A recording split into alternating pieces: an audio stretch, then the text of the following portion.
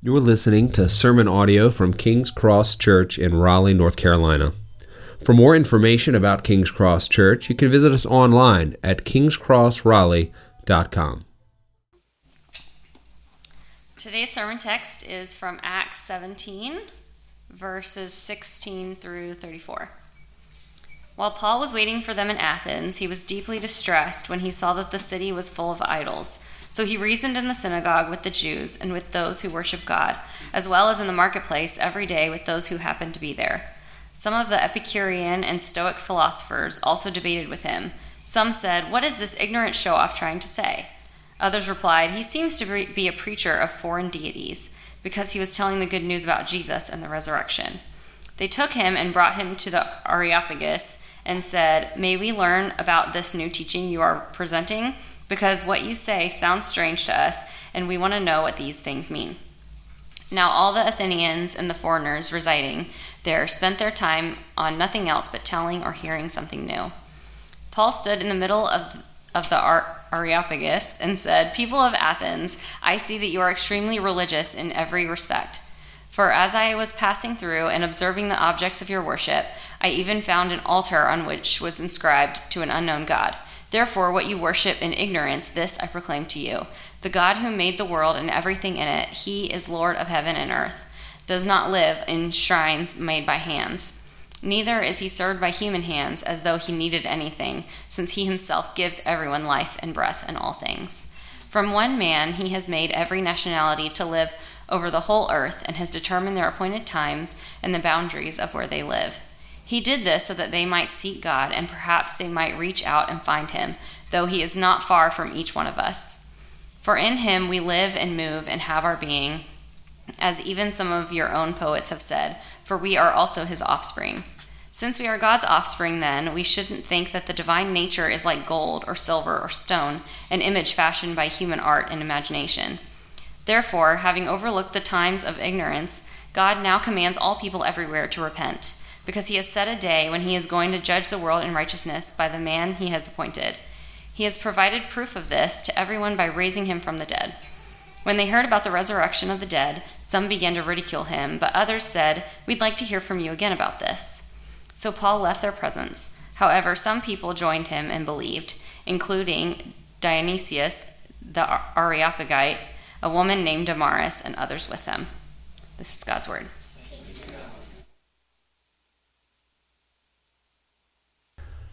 Good morning, King's Cross. I'm Chad, one of the pastors, and I'm excited to be with you this morning to continue in our series through the book of Acts, Advancing God's Kingdom.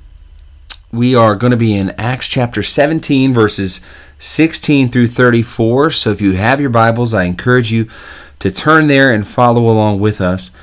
And we are moving into Paul's visit to Athens, the city of Athens. It's on his second missionary journey, and he's just entered the city.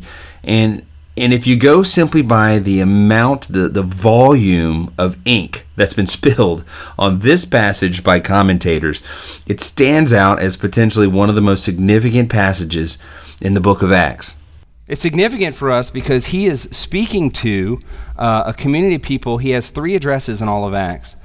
And unlike the other 2, this one he is uniquely talking directly to a very well-educated group of people, philosophers included, who are all Gentiles, non-Jewish people. That's the primary audience that he's speaking to.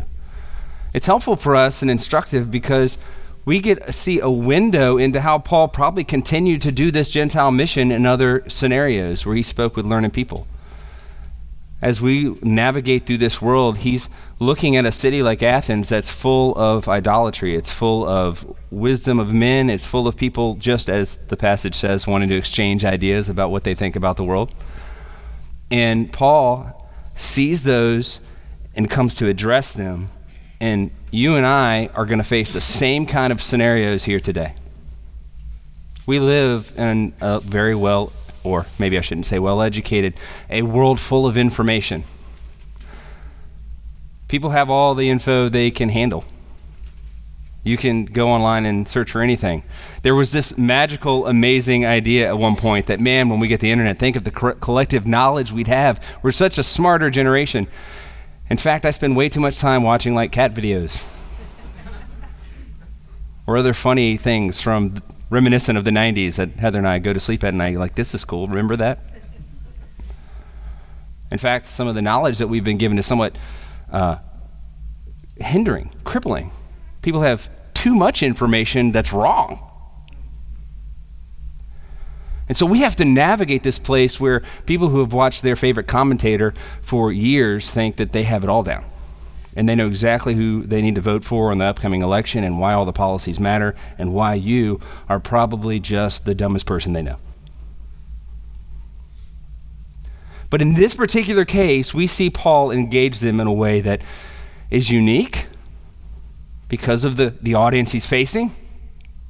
We can learn something about the way that he pursues those engagements and the way that he enters into the conversation and he navigates it.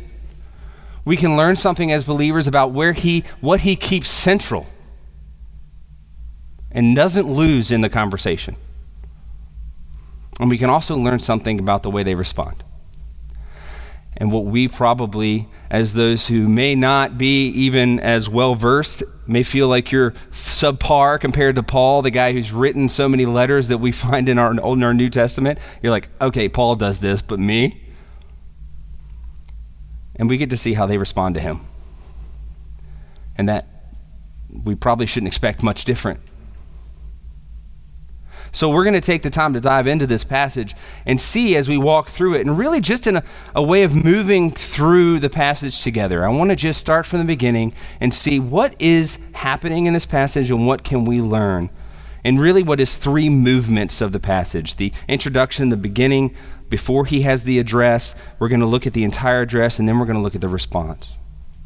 So if you would pray with me this morning, because I want to pray that the Holy Spirit's with me and speaking through me so that we might hear him clearly. Father, thank you for your kindness to be able to give us this opportunity here this morning. Thank you for the way that you give us week after week the chance to open up your word together as a community of faith here in Raleigh.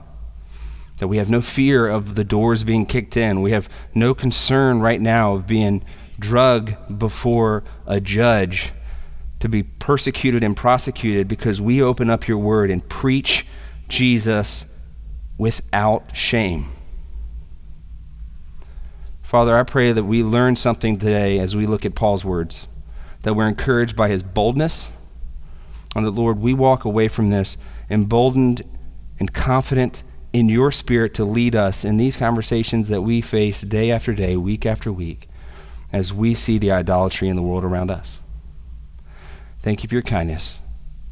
Make us more like Jesus. And we ask this in Christ's name. Amen. So the very first thing we're going to look at is actually starting in verse 16, where Paul is provoked by the idol worship. Follow along with me. While Paul was waiting for them in Athens, he was deeply distressed when he saw that the city was full of idols. We're going to stop there. Don't worry, we're not going to do this every verse. But it's important to see what kicks off the problem for Paul. All right? Picture Paul, he's going into Athens. He's been on his second missionary journey. He's been going from town to town, proclaiming in the synagogues and then to the people in the community around that God Most High is calling them all to repent and turn to him, that he has sent Jesus to die for their sin, and he is Lord who is risen. Come and follow him. And then he walks into Athens, which is a huge metropolitan. It's on the downgrade of its history. It's not its glorious self, but it's kind of a museum of years gone by. But at the same time, a masterpiece of antiquity. And full around every corner, he sees idols. He sees these great thinkers, and they still got these false gods. Everywhere he turns. And what does it do to Paul? His heart's aching. He's grieved. He's grieved because there's this God who loves you so much that he sent his son for you, and you're settling for this. You're looking for hope in these idols, and they can't supply it. So Paul sees these. He's distressed, the word says. That's actually shows up, that word in the original language only really shows up elsewhere in Corinthians, where Paul says that love isn't irritable. That's the same word. So my man is not just like, oh, I'm so sad. He's irritated with what's going on. It's frustrating his soul and his spirit. But it's not so much so that he's really mad and angry at the people, because the first thing he does is he turns to appeal and reason with them to change their mind. He's not dismissing them. He's not walking away. He's saying, this isn't okay. So he goes to verse 17. So he reasoned in the synagogue with the Jews and with those who worship God, as well as in the marketplace every day with those who happen to be there. Some of the Epicurean and Stoic philosophers also debated with him. Okay, so Paul does what we've seen in previous passages last couple of weeks. We know that when he goes into a city, one of the first places he stops are the people who are familiar with Scripture in some way. He goes to the synagogues. He's going for that low-hanging fruit, if you will. He's like, guys, you're not getting this all right. Let me fill in the blanks for you, and then you can join my mission team, and we'll get the rest of the city. He's not dumb. He's doing it strategic. So he goes into the synagogues with the Jews, but he doesn't stop there, because this overflows into the marketplace, which we'll see as we walk through this, that the marketplace of ideas is a big deal in Athens. They enjoy hearing about new ideas and talking about them. So in this particular circumstance, as Paul goes into the marketplace, he runs into two groups called the Epicureans and the Stoic philosophers. Now they're mentioned here, and I think it's important for us to know a little bit about what they are, and believe me, I'm oversimplifying this. I told Aaron this morning I read way too many things about Epicureans and Stoics, and I can't go through all that. You don't need it. But I do want to hit some highlights, because it's important to recognize where these two are coming from, which actually have often been put at odds with one another, because Paul is using what they already believe, and he's speaking to them when he does his address. There's a sense in which he is contextualizing. He is taking what they already see and finding common ground so he can then bring Jesus. Okay? So Paul goes into speak with the Epicureans and the Stoics. And what you need to know on this in the minimum here is the Epicureans were people who were really, actually both of these groups, let me take that back. Epicureans and Stoics were going for something called ataraxia. So it's a Greek word, which actually is something of inner tranquility or pleasure, peace. Not pleasure in the sensual sense, but just a calm, a level. Really probably not too much unlike the idea of shalom from the Jewish community, of just a total peace, okay? And they're going after this from two different angles. Epicureans and Stoics would butt heads in the marketplace of ideas because they don't see it the same way. Epicureans were ones who have been often talked about as hedonists, for just going for pleasure. But it's really exaggerated, because it's not sensual pleasure that they're going for. They are wanting to do the baseline contented pleasure. They know you can pursue things like power, wealth, sexual pleasure, relationships, but actually from Epicurean perspective, those actually end up, and as we all know can, bringing more trouble on the back end. And they never satisfy, because you get more power, you could always get more power. So for them, satisfaction, pleasure, peace was going to be being content in the simplest of ways. So Epicurus, the guy who this is named for, had a school called the Garden, which literally was a garden. And they would grow their own food. They'd have enough to eat. They'd sell the excess for maybe a little bit of extra money for the compound, dress things up, And then they would walk around. I think Epicurus was known to have 2 cloaks. He didn't need much more than that, just one to change and wash. And they would talk about new ideas and develop their friendships. They actually even said minimizing romantic relationships was helpful, because that came with more problems too. So friendships was really big with Epicureans, all right? Developing those core, close friendships. So Epicureans were very simple, very laid back, but they also had a view of God, and it wasn't very high priority. God could exist, could not exist, it didn't matter. Because as far as they were concerned, if God made everything, he would be wasting his energy and time, the gods actually would what they would be saying, wasting their time concerning themselves with earthlings, with humans. Why would he even bother with us? They're doing the same thing we're doing off in God place. They're unconcerned, not even bothered with us, okay? That's a big overview of Epicureans. Stoics, on the other hand, they believe very deterministically about the world. It is what it is. We can't control that. But we can control the way we react to it. They're thought to be very disciplined people who were thoughtful about controlling themselves and their emotions.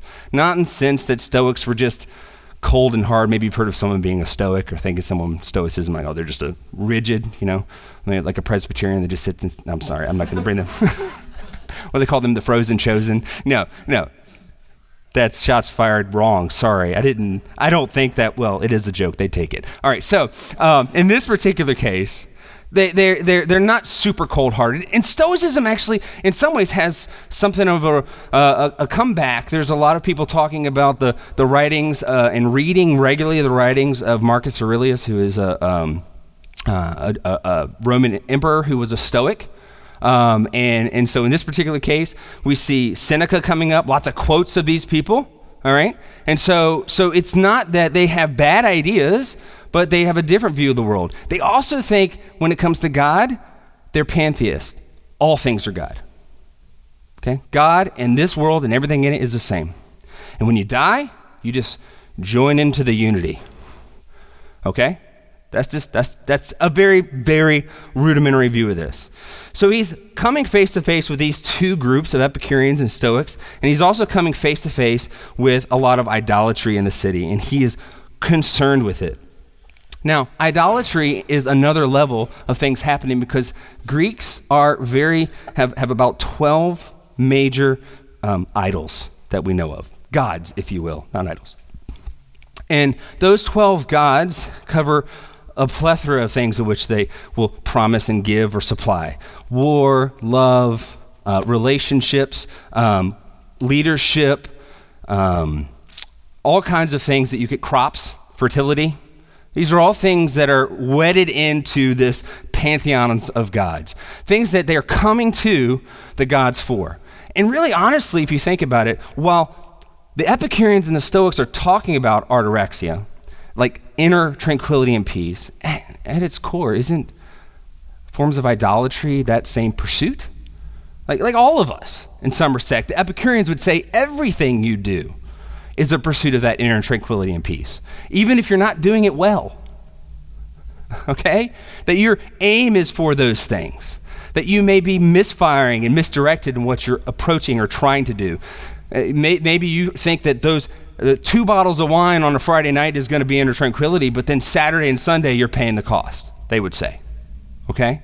And then for us, we see the people in here, then they go to pray for and offer sacrifices to the idols. They're really trying to achieve some other form of peace or tranquility in their life. They're trying to get another baby. They're trying to get safe passage across the sea. They're trying to have better crops, things they think that are going to satisfy. And if I might suggest, they're trying to put their hope in that idol. Okay?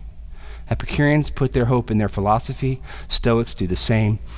The idol worshipers are hoping in the idols that they put up. And they're all pursuing something that is an empty promise without the Lord, without what Paul is going to bring, the unknown God they're not aware of yet. And if I might draw our attention to the fact that right now we are surrounded by the same kind of idolatry. It's not something old. It's kind of like there's nothing new under the sun. That even though it might take a different context, it's the same story. That they have statues and we're not that superstitious, if you will. But we still have all the things in this world and the trappings that we think are going to bring us that hope, that bring us that joy, that pleasure. And believers, I'm not saying it's those people out there because we're tempted by the same thing. To not be discerning enough to recognize what's an idol in our life and still make sacrifices day after day to it, trusting in that idol pursuit over trusting in the Lord to provide. That's the same thing we face.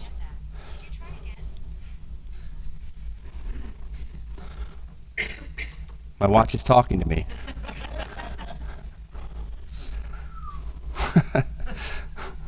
Must be on the right path here. Distract me. Okay. That was interesting. You want to take this? No. All right. So we're tempted by the same thing, and I think I just had this conversation because this topic is not about this topic in the passage, but when I think of idol worship, and I think of even what's prevalent right in our face right now, I spoke with Aaron about this. We talked about the fact that I think it would be wrong to not acknowledge and to not talk and speak to the fact that right now we're in the middle of something that's being broadcast as Pride Month. And the reason I bring that up is because Pride Month has come up as a within the LGBTQ community as something that is intentionally trying to promote and honor people for the way that they identify or the things that they present in the LGBT community. And in some respects, we're responding to a lot of really poor treatment in the past, understandably so. Remember I talk about like connecting and understanding where people are coming from? I would say that as King's Cross Church, we do adhere to what is a historical Christian biblical view, if we understand it, of sexuality. And so for us, this is a celebration of something that's a false hope. I want to acknowledge that. But I also know it's a very difficult conversation. And I hesitated to go into this because I told Aaron, A, it's not about that here. But B, because like I can't give you a full treatment of that right now. We can't talk about it holistically at this very moment. Only a little surface skim. But this is what I wanted to address because I saw this here, is that as believers in Christ, if we have a biblical view, we understand who Christ is and the hope that's in him, and we want to look at idolatry, that is right now something that we probably need to consider how we navigate with friends, family, relatives, and coworkers. And what I don't want us to do is to be the kind of people who are the cause of the hurt and the shame and the pain in that community because of how awful we are to them. And I think the example Paul gives is not that. Not at all. He disagrees with where they are, but he also finds common ground in conversations and is able to have that conversation with them even if they reject him. Now, what I wanted to do before I walked away from this, because I want to move on through the passage, is that there are some very good resources that I find helpful, some voices in this world in the church that have very close ties or have in the past within the same community of LGBTQ, and who have a great conversations about being a faithful follower of Christ and navigating that in the world. Rosaria Butterfield is one, and she's actually in Durham. Sam Albury is someone else that I've appreciated his input. And Beckett Cook is somebody that I've heard in podcast form or YouTube. That's primarily where I've seen him. These are individuals that give us thoughtful conversation to walk through this, because I want to do well like Paul does, even if I'm not accepted in my conversation, to encourage people towards Christ. And I think they do well. So what happens to Paul when he first interacts with the Epicureans and the Stoics? Some said, what is this ignorant show-off trying to say? Another replied, he seems to be a preacher of foreign deities because he was telling the good news about Jesus and the resurrection. Now, interestingly enough, they go into this, and I don't think ignorant show-off catches what they're actually trying to say about him. They say, what is this ignorant show-off? Other places, they translate this as babblers. Okay? That's not even good enough. Because there's a sense in which this phrase and this euphemism that they're using is like a bird that's picking up scraps. Okay, that's what it's kind of relating to. Essentially, they're saying this guy that has some random knowledge he's caught, like from different people, and he's trying to like talk about it. What is this guy doing? Who is he? He's a know-it-all. He doesn't know anything. Okay, so that's their first response. The other one is, he seems to be a preacher of foreign deities because he was telling the good news about Jesus and the resurrection. So we know, and actually, by the way, this is the only time Jesus' name comes in the start passage. But we know that he's talking to them about Jesus and the resurrection. And it's kind of an interesting thing, but there's a reason to believe that they think he's talking about two gods, because they've got no sense of resurrection as a concept. And the term resurrection is Anastasia. So they're thinking he's talking about these two gods, Jesus and Anastasia. Who are these people? So that's kind of the context he's going into this with. All right? So they ask him, they say, who's this ignorant chatterbox? What's this guy talking about? We're not familiar with their teaching, so they want to learn and better understand. So verse 19, they took him in and they brought him to the Areopagus, and they said, maybe we learn about this new teaching you're presenting, because what you say sounds strange to us, and we want to know what these things mean. Now all the Athenians and the foreigners residing there spent their time on nothing else but telling or hearing something new. Now this is a point where Luke provides a little bit of commentary because they've invited him in to present his ideas and they want to hear about it. And this is something of a shot in which he frames this. He goes, because Athenians have nothing to do but talk about ideas. That's kind of really the context of what he's saying. They just sit around and talk about stuff. So here we are. Paul comes in to address them. They want to know what it is he's speaking about, and now he gets to proclaim the risen Lord. All right, verse 22. Paul stood in the middle of the Areopagus and he said this, people of Athens, I see that you are extremely religious in every respect. For as I was passing through and observing the objects of your worship, I even found an altar on which was inscribed to an unknown God. All right? So Paul here starts off, and if we're learning from the way that he's talking to the Athenians, he starts off by trying to make a direct connection, a relation, and an observation, right? He's like, I've seen this about you. He cares enough to observe something about them so that he knows that he's paying attention, all right? He says, I'm walking around and I see you guys are extremely religious in every respect. Now, it's not completely respectful the way he says this, because it's actually like you're superstitious, okay? There's a little sense in which he's like, I can see you guys are very superstitious. You're so superstitious, in fact, that I see you even have an altar in which inscribed an unknown God, like you're just covering all your bases, okay? Now, remember I told you that there's so much commentary ink spilt over these passages? Some of that is here. We have no real physical evidence of an unknown God altar that we've found, as far as I'm aware and what I've seen and read. But there are historical references to these actual altars, to unknown gods and unnamed gods. So in fact, what Paul is seeing was one of probably a couple different things.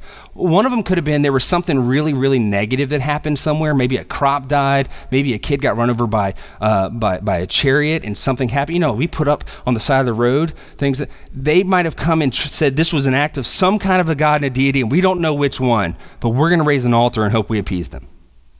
That was something that happened. That very superstitious thing, right? Let's just raise an altar. Hopefully, whatever gods or unnamed gods are here will be appeased. The other one was that actually we have evidence that Greek communities and other Gentile communities would talk about the Jewish God as an unknown or unnamed God. Because if you think about it, they have Jupiter, they have Zeus, they have Aphrodite. They got names for their gods. We're just like, hey, what's your God's name? God. You know, so what do you call him? God. Let's get really crazy. I am Yahweh. So if they wanted to maybe adopt in and say, well, let's also cover their God, or maybe they had some reason they were thinking they were interested, they were a God-fearer, maybe they were interested, but they weren't really clear on how to handle this, worship this new God, they would put up potentially an altar to this unnamed God. All right, who it is. So in very real sense, Paul potentially is addressing this God they think about. I'm going to tell you about the one you're ignorant about because you want to hear more about him apparently, or you're interested in appeasing him. So Paul does that. He leverages their superstition and he introduces them to the God they don't know. Look, carry on with me in verse 23. Therefore, what you worship in ignorance, this I proclaim to you. The God who made the world and everything in it, he is the Lord of heaven and earth. He does not live in shrines made by hands. Neither is he served by human hands as though he needed anything, since he himself gives everyone life and breath and all things. He says, what you worship in ignorance, let me tell you about him.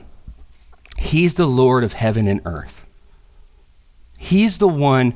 You're worshiping all these side gods and idols. And actually, there's no reason for us to say there's no spiritual warfare at play there either, okay? They're an empty idol here, but Paul references later in his letters that behind an idol is a demon. Like, idol worship is demonic. It's settling our hope in something less than God himself. And so he's saying, you are worshiping all of these other things, but I'm telling you about the God who is the maker and creator of all things, and he is Lord and sovereign over the earth that we're living in and all the spiritual world around us. They got nothing on him. You think Zeus is powerful? Let me tell you about Yahweh. That's the brand he's laying out there for God, the one who is sovereign and in control. And to be honest with you, the Epicureans are okay at this point. Because the Epicureans are like, yeah, sure, he's all powerful, he's out there, but he doesn't care what we're doing because he's so big. He's transcendent. The Stoics are having a little bit of engagement because they're like, ho, everything's God. And he says, no. He doesn't need you to build him a place. He doesn't need you to serve him. He is not in this place. He's outside of it, and he is powerful and above it. He's not in it. He's not the same as it. He isn't the tree. He's not you and me. God is altogether other, and he has given all of us life and breath in all things. So you don't need to serve him. This is the typical thing happening. They're giving food and meat to the idols as if they need to feed them. And this idea is nothing new because philosophers like Socrates, for them at least, actually speculated. It's kind of weird that we have to serve the gods, right? Like, are they really that powerful if we got to bring them a steak? Right? That's what he's thinking. And at the same time, I believe it was Socrates as well as others who also speculated there's probably a God that's like above all the rest of them. So he's still kind of talking their language. They're like, all right, we're tracking. Okay, not exactly how I see it, but I hear you. So he continues on in verse 26. From one man he has made every nationality to live over the whole earth, and he's determined the appointed times and the boundaries of where they live. He did this so they might seek God and perhaps they might reach out and find him, though he is not far from each one of us. This is a significant turn. It's a very significant turn for the Epicureans. Because God's out there and has no concern for us. But Paul immediately says, no, he's even guided the places in which you live and where you reside and the times in which you live, and for the very purpose that he says that you might know him. He is so personal. He is not elsewhere and unconcerned with you. He's very concerned with you in such a way, not that he's just concerned about what you do, but rather on who you know and worship, and namely that it would be him.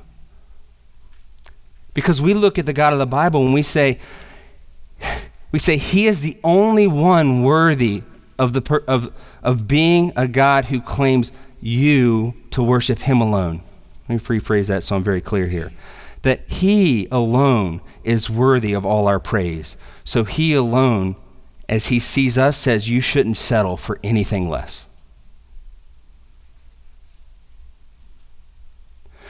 That Paul is presenting to them a God that is all powerful and over everything and needs no service from you because he's given you life, but also he's the one that wants to be known by you and to know you and to give you life day after day through relationship with him. This kind of addresses and talks to the question that's common with people who object to the idea of God and say, what about the person who doesn't know anything about Jesus or God and he lives on some remote location who has never heard anything about Jesus? Is he going to send him to hell because, he doesn't know about it? Paul's saying he's appointed time and places of all people so that they might know him. And in Romans, he tells us that we have enough by what's created to see the character of God around us. And then he continues, we still reject him. So we're without excuse. See, I believe fully in the justice and righteousness of God, and also the God that Paul proclaims that loves and cares his creation enough to make a way that as what he says, they might seek and find him.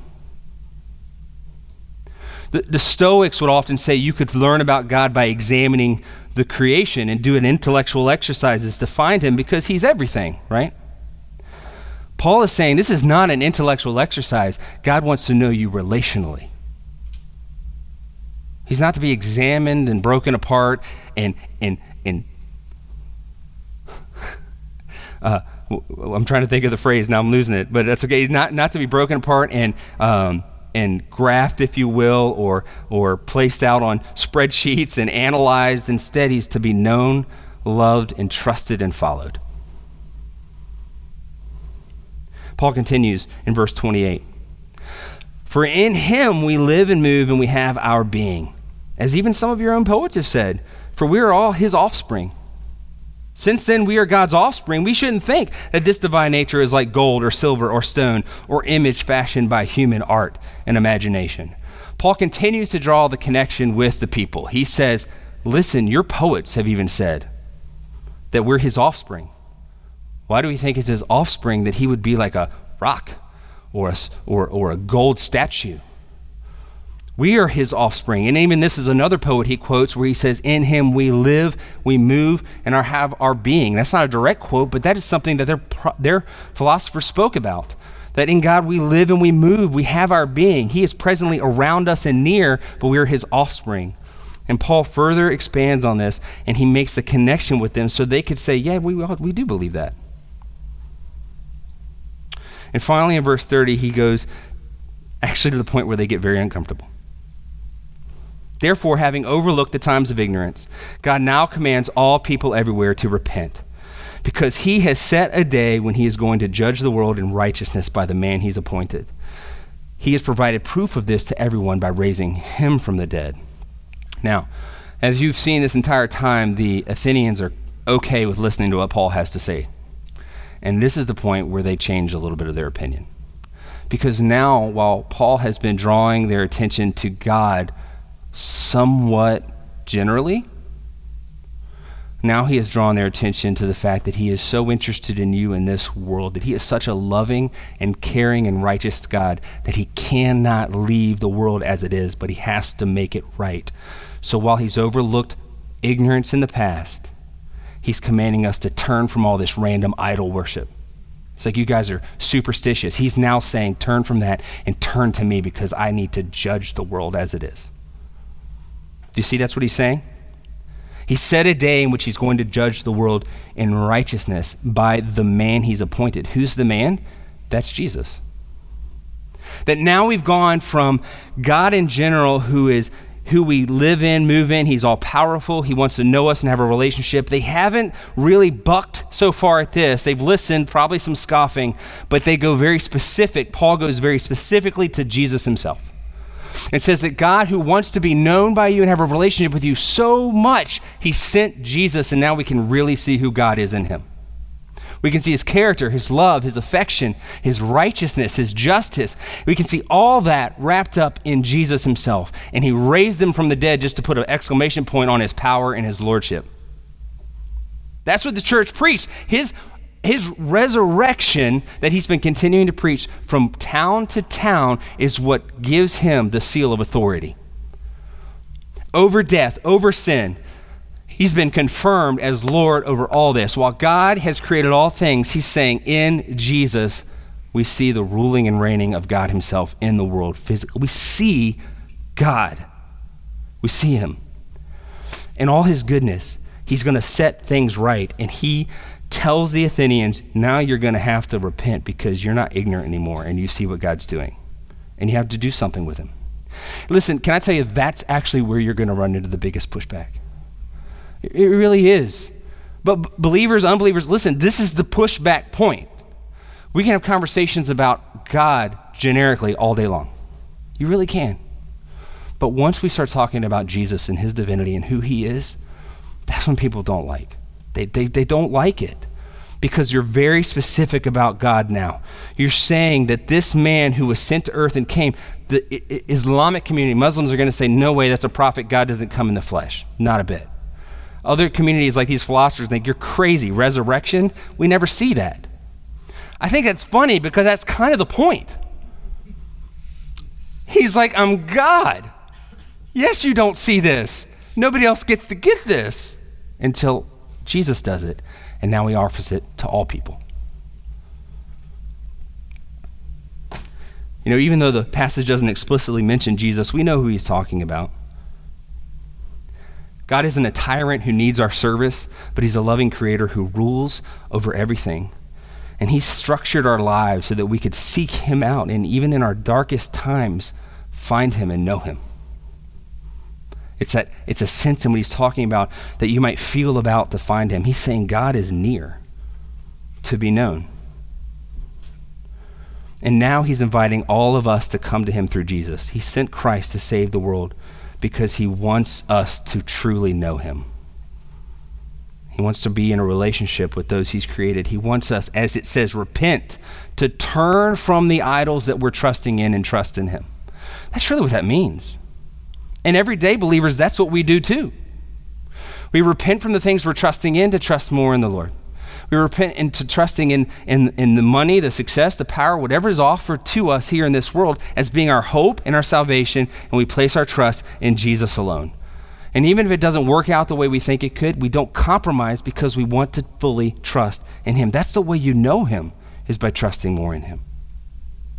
And this is the point that the mood shifts when Paul starts to talk about God as Jesus. Because then we see in the next passage their response in verse 32. When they heard about the resurrection of the dead, some began to ridicule him, but others said, "We'd like to hear from you again about this."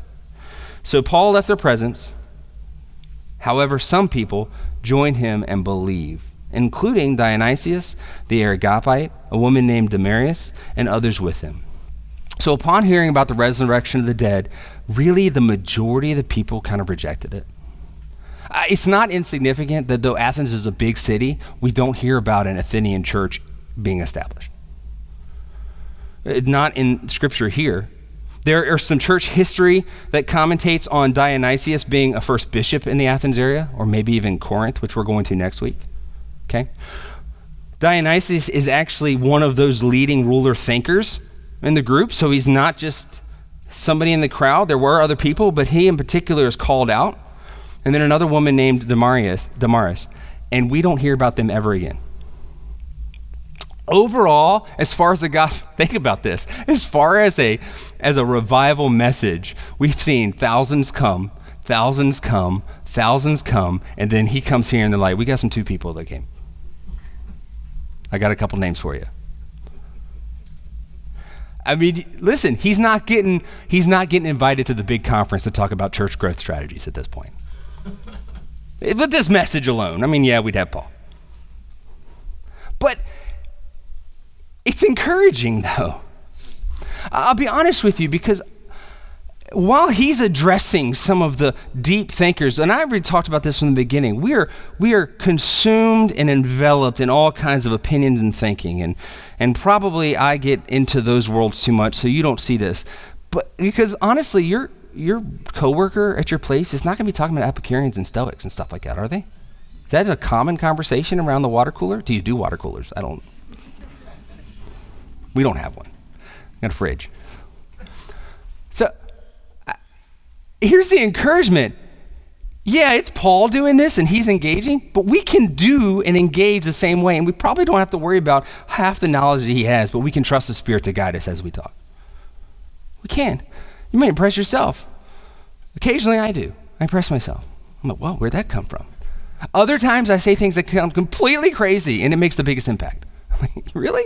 Okay. But the encouragement for us is that even Paul's getting rejected. Because look, the gospel, the cross, is foolishness to the world. To the Greek specifically, he talks about. That the wisdom of the world thinks this is crazy. And we see it played out here in Athens. Some people kind of play like, hey, we'll listen to you more. It sounds kind of like a wishy-washy, like we might be interested to hear some more about this. But overall, they reject him. So we can look at this passage and we can see our friends, our family, our coworker, and we can see, hopefully in this way, we can discern and pray that God would give us wisdom to identify the idolatry that's around us in this world and what people are believing and putting their hope in that is really a lie. And then we can, like Paul, in wisdom from the Spirit, graciously and humbly engage them where they are. Oh, because here's the deal. Remember Paul quotes their poets? Seneca, who's a Stoic, was often seen quoting some Epicureans. He said, yeah, because even from a bad book you can get a good quote. Okay? My point being in this, it would be foolish for us to think that just because someone isn't a follower of Jesus, that they have everything wrong. Just in the same way, it would be dumb for you to think that because you follow Jesus, you get everything right. So we can understand that all truth belongs to the Lord. That all truth is God's truth. And if there's a connecting point where someone sees and understands in this world and you can reach across and reach into their life and acknowledge, say, hey, I see where you believe this, but I don't think you're going far enough. You believe that God is present and here and loves you. I believe that too. Look, can I tell you about the God that I know, that he wants you to know him fully? And it's in Jesus. There's connecting points for conversation. And then don't be surprised in the end when we see the same response like in Athens. It's just what's going to happen. And what I'm encouraged by with Paul is that he continues to persevere in the mission, because we don't see this being the end of Acts. He's not like, oh, I preached my last worst sermon. I'm done. He got 2 named converts, and he's like, that's it. I'm packing up, going home. You've got this now. No, instead, he goes to the next town. We go into Corinth. We see the Corinthian church planted. We see him go into other areas and plant more churches, because here's what he knows. Ultimately, other people's souls is between them and the Lord. And if they have Jesus, they have a responsibility to respond to that. And that's not on us. That's not on me. That's not on you. I had a conversation not long ago with someone who asked a very similar question, where they asked something about, what about somebody who knows about God that knows about these things, but they see religious and they're disillusioned by all the really bad stuff they see, so they don't follow that stuff, and they're just trying to live the best they can. Even the things that you say are good. He told me, he's like, I'm trying to live kind of by those principles. I said, man, listen, that's good in a sense of you trying to live by those principles, because he's talking about himself. I'll tell you how I respond to that, and maybe it's helpful for you. Ultimately, I say this. I believe in a good, and he asked me this. He said, does that mean I'm going to hell? Okay.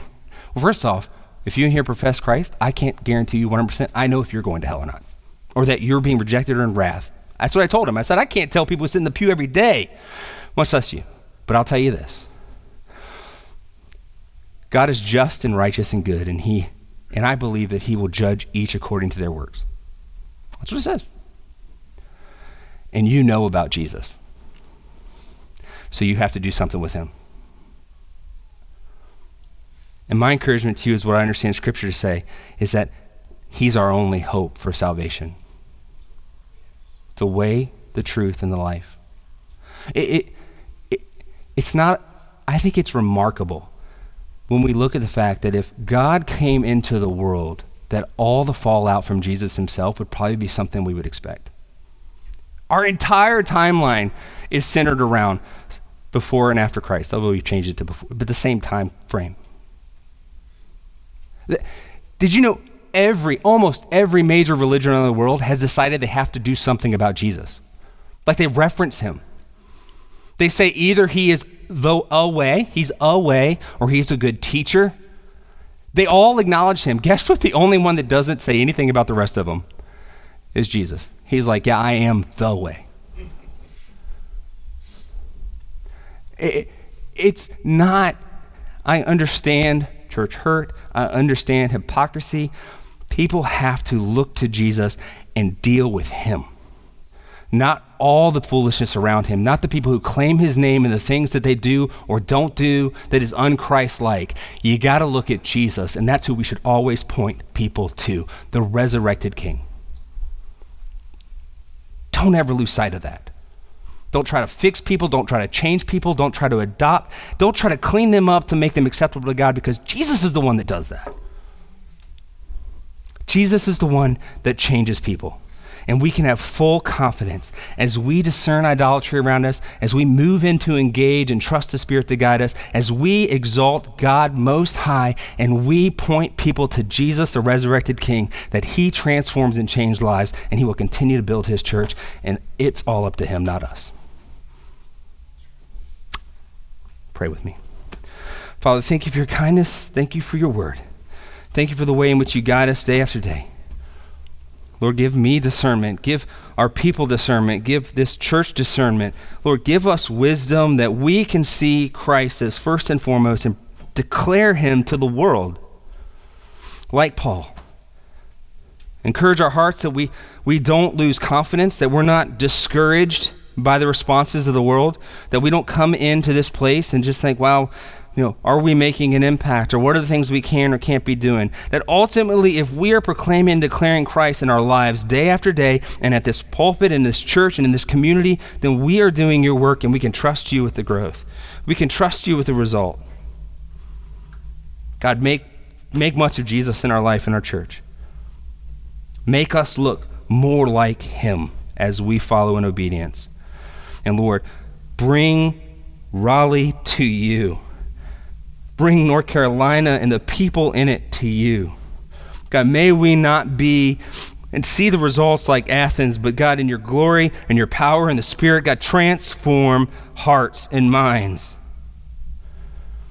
God, if any movement of your Spirit is to occur, it's ultimately your Spirit doing the moving.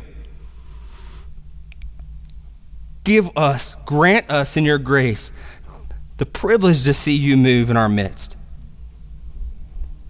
God, even if it's another church that can come into this community that we partner alongside, that would bring the people and the message and the relationships, God, that exalts Christ throughout our city and throughout the state, throughout the country, and around the world.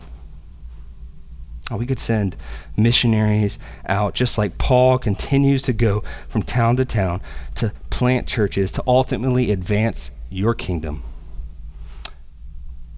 Thank you for all you've done. Thank you for all you do. And I ask this in Christ's name. Amen.